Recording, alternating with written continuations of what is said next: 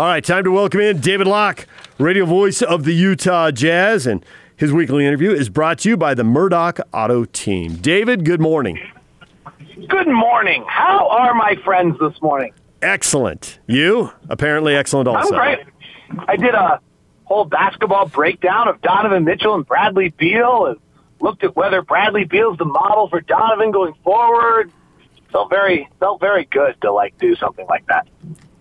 Why Bradley Beal, I'm afraid to ask? Well, because Bradley Beal jumps, one shooting guard, point guard hybrid. I think they're similar, 6'3", 6'1". I think Donovan is 6'1", a big 6'1". So I think that sense they're similar. Beal's jumped to 30 points a game scoring this year from 17 originally, then to 22, then to 26. Mm-hmm. And what did he, what has he done? What's allowed him to make that jump? Donovan's on this kind of nice trajectory, but then floated around not always being totally efficient. And Bradley Beal's been able to get a bit more efficient. And so even while scoring 30 points a game. And so what are the things you can see from Bradley Beal and what translates to Donovan Mitchell? You speak of this hybrid. Is that what it's going to be going forward, that's not going to be the unusual? It's actually going to be the way the position is played? Well, I think it actually might have as much to do with the players like Joe Ingles or even a Bojan Bogdanovic a little bit, that everyone's going to be able to handle. And so, if you go back and look at the Stockton Jazz, when Jeff Malone is the two, he can't handle. We kept trying in the old days to give Jeff Malone a chance to play the point guard, and it always was a disaster. It always ended up, Delaney Rudd was so bad, we try it in the playoffs every year, and it wouldn't work. And then you've got Hornacek who could kind of do both things, and that was unique at the time, but Brian Russell couldn't handle, and David Benoit couldn't handle, and Ronnie Brewer in the Darren Williams era couldn't handle, but that's over. Every single player that comes in this league now is so skilled with so many things that they can do with the ball in their hands that there's no need to have the dominating single point guard player anymore. And so in as much as a hybrid, I think it has to do with how skilled every other player is. In the case of Donovan specifically, the number one thing, there's two things he really needs to do to his game, but one of them is find a way to actually get more catch-and-shoot threes. This is one of the, 3 or 4 or 5 elite-level catch-and-shoot shooters in the NBA. He's been over 40% catch-and-shoot three for all 3 of his first years. That's unheard of. There are very, very few players that do it, and yet he takes way more off-the-bounce threes than he does catch-and-shoot threes because he's always creating for himself. So there needs to be a level where somebody else is at times creating and finding Donovan to allow him to use what is probably his best skill, his pure shooting. Of course, the question is, will he get those catch-and-shoot threes? Will anybody ever leave him? Because a lot of times you get those when guys rotate off you. But if you're shooting over 40%, they're not going to leave you, and those are going to be harder to get, even though he does have, obviously Conley and Joe Ingles to create. So if Bradley Beal's getting 4 a game, Donovan can get 4 a game. Going to have to screen for him then. Yeah, I don't know how they're doing it and what they're doing. And, it's not as though Scott Brooks is thought of as some offensive marvel. So are they doing it early? Or are they doing it? I don't know. The chances are I've done a bunch of studies this summer on when you get certain types of shots and where shots are effective in the shot clock and things of that nature. And, I think those are probably have to be a little early. We're so great middle of the shot clock as a team. One of the best in the league and become more efficient as we get into that middle range of the shot clock and do things that other teams can't do. That's our strength. How do you not lose that while maybe adding that early catch-and-shoot three or something of that sort to get that for someone like Donovan? I don't know exactly when they come, but that's worth looking into. Davis Bertans, Duncan Robinson, these players are changing the league, but they're 6'7", 6'8", and they're able to get their shots off with at a high level three. And so the next, that's why I use Bradley Beal for this conversation, because you have to find out, who the 6'1", who the 6'3" guy is that's able to find a way to get those looks. And then particularly get those looks when the defense is zeroed in on. So I want to make sure you say his shooting is his best skill. Absolutely. Then and what I actually think still untapped. I actually think when you think of Klay Thompson, like coming around curls, catching on the wing, elevating, squaring your shoulders, banging down that shot, that's in Donovan's repertoire. We haven't done it yet, but that's in his game. What stuff does he need to improve on then to move up, to get some other stuff at that level? He's got to get the foul line more, and he's got to get out of the floater zone into the rim. Bradley Beal has done something remarkable in his game in his ability to draw fouls. He's gone from like 4 free throws a game to 8. It's really unheard of. And how he's doing it, he drew more fouls this season in 65 games than he did in 82 last year. So what he's done in that realm, I'm not sure. Worth looking into. These numbers are valuable. How, film will tell you what's been done. And then Beal has stayed out of that floater zone that Donovan has kind of lived in a little more than he probably needs to. Donovan needs to move probably a shot a night out of the floater zone and to the rim, and then add a shot a night at the rim, and also draw some fouls. That's a huge ask right there. But he's capable. He's great. There's only 10 guys in the league who average 7 free throws a night. How does Donovan get into that group? Because a guy like Trae Young is already there. Doncic is a bigger guy, so I get why he's there.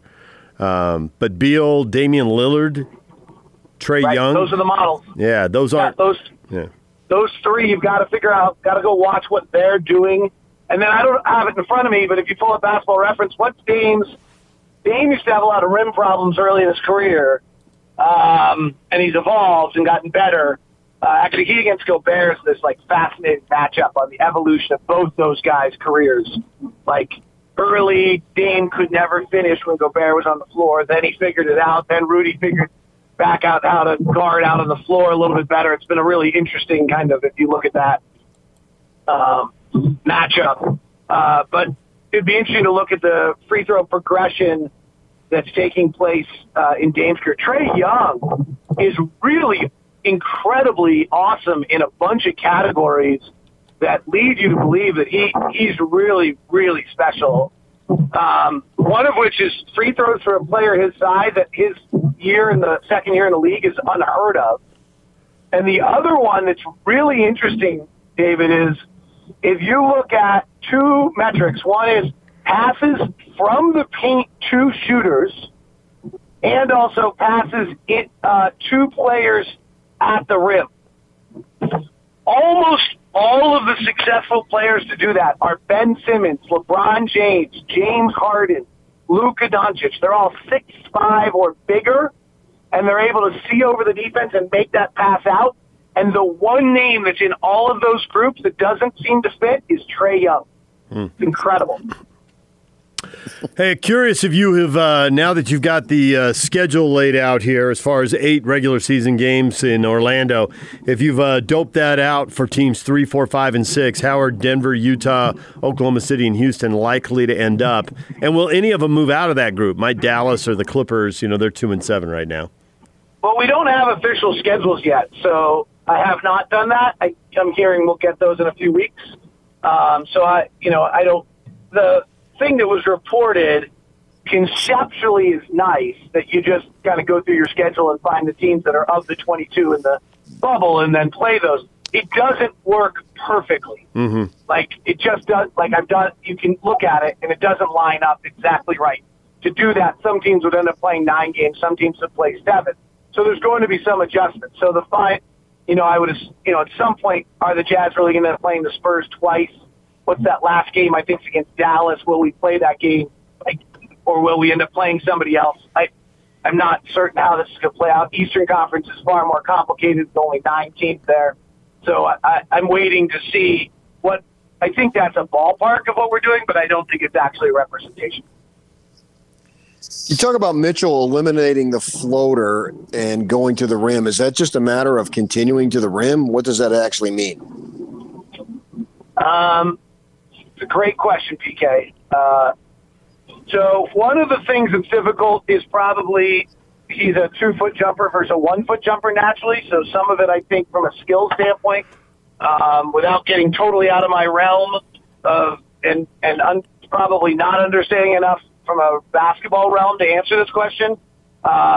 but that's my first kind of basketball take is learning how to use one foot a little bit.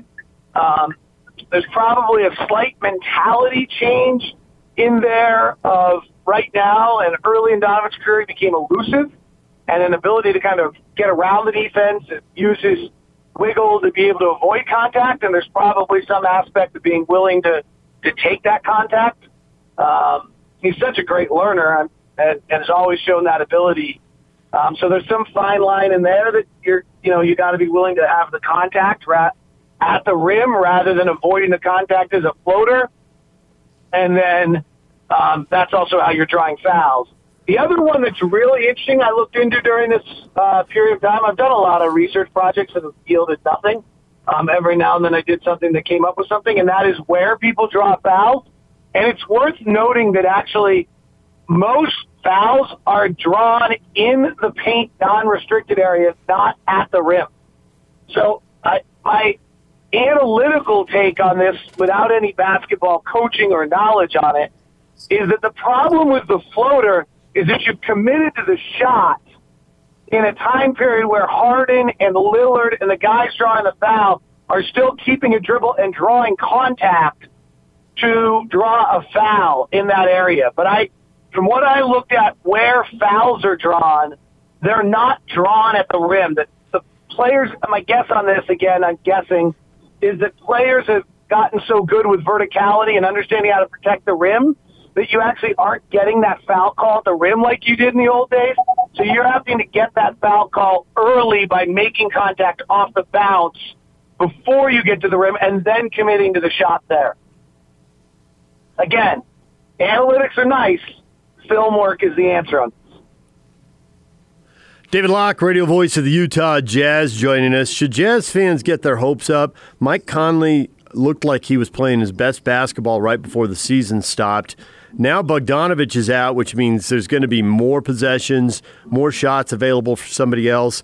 Is this perfect for Conley to kind of slide back, not exactly, but more towards what his role was in Memphis? Yeah, maybe. I mean, certainly be awfully glad you have Mike Conley, because you lose 20 points a game out of Bojan Bogdanović and you want to know where we're going to find him. You've got another guy who's averaged 20 points a game and hasn't been asked to do that, who's going to have to do it. So, I think, that Mike's value is going to be tremendous at this point because of to pick up that slack.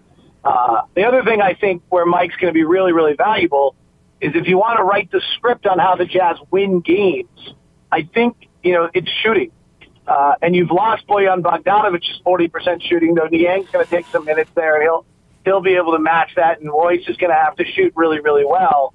But Mike's, one of the elite shooters as well, and so how can you find some opportunities? I mean, you're going to have to really find a way to get a pick-and-roll game going with your three-point guards, Donovan, or three ball handlers, Donovan, Mike, and Joe, and have them being able to find open three-point shooters off of that game and maybe a little bit of an accelerated pace as well, but we're going to be such a bad rebounding team that it's going to be hard to play with an accelerated pace when you've got to bring everybody back to rebound. Do you think going forward there, the guards are going to need to have the same type of skills, meaning they can be interchangeable and play both positions of what we recognize as a 1 and a 2? I think you're going to have to be really, really special in this league to be under 6'4" and play. And it might get to be 6'5". So Trae Young, Donovan Mitchell. But when you're scouting players and looking at a collegiate player, if they're going to be a pro player, my thought right now is if you're under 6'4", 6'5", you better be really special. So the backup 6-foot point guard is history. That's all done. They're going to be looking for guys in college who are 6'5", 6'6", 6'7", who can handle the ball and turn them into backup guards. That's my guess. I mean, if you're 6 feet, 6'1", 6'2", you better have an off the bounce. Devontae Graham in Charlotte. I don't have it in front of me. I'm gonna guess top 10 off the bounce 3-point shooter right now. Like, you better have that. If you're going to do, I'm just guessing where the trends are going. There is also a point where there aren't enough players in the cupboard that fit the description I'm talking about. And so therefore the other players exist still. There might not be enough 6'4", 6'5" players to actually fill your roster spots. And so then, you end up with the players that are doing that. But like I love the draft. I don't know if he'll ever pan out, but I love the Mia One draft pick. Like, he's long, he's 6'4", 6'5", that just has got a chance to do all sorts of different things in this league. We'll figure it out. Maybe he's going to be good enough, maybe he's not. It's a late second-round pick. The chances are he's not. But that type of player has a chance. I think the other one to look at is when we're just talking about draft and non-superstar players, and you're trying to find a way in the league. I'm stealing someone's thoughts right now, so if he's listening, he can take this as a compliment. But you got to have multiple paths to play if you're not a superstar. So if you're coming in the league and your only thing you can do is be a backup, be a 6-foot-tall point guard, then the only way you're going to play is if you either are better than the guy in front of you or, there's only one path to play, right? That one position on the roster. If you're 6'4", 6'5", 6'6", 6'7", there's multiple paths by which you play. You might be able to do this or that. You could play a little. You can fit into the rotation. Royce O'Neal's a great example of this, right? Royce O'Neal has played multiple different positions for the Jazz in different manners and excelled in almost all of them. And he's had multiple paths to play. Frankly, Joe kind of fits into that a little bit. Like, he's long enough, and he's got ball handling skills, so he can play kind of some 1, but he's big enough that if he has to guard a 4, he can do that. And he plays some 3, and he's athletic. His length makes him cover up for any deficiencies athletically. If he's guarding, his length actually makes him a good athlete, kind of in an untalked about way. Like, he's a good example of that. Royce is, lacks athleticism, but is able to use his pure body strength to be able to slide anywhere between the 2, 3, and 4 and handle any of those positions defensively. His shooting's got good enough he can play. So he, I think that's what I'm talking about, is that you have multiple paths to play to get into this league. If you're the 6-foot-tall point guard, you better be really special. Well, from John Crotty to Jacques Vaughn to Raul Neto, we've seen a lot of those guys come through town. I think maybe your other point is there just aren't enough Joe Ingles-sized guys who can handle the ball. Yeah, I think that every single player that comes in the league 6'9" or below is going to be able to, think about I know Brandon Ingram's really, really good, but the Brandon Ingram of the past didn't used to be able to handle, right? That's new. Think about how many 6'9" guys in our league can handle. He's David Locke. He joins us every week right here on 97.5 and 1280 The Zone. David, thanks for a few minutes. You bet. My pleasure. You guys are awesome. Keep it going.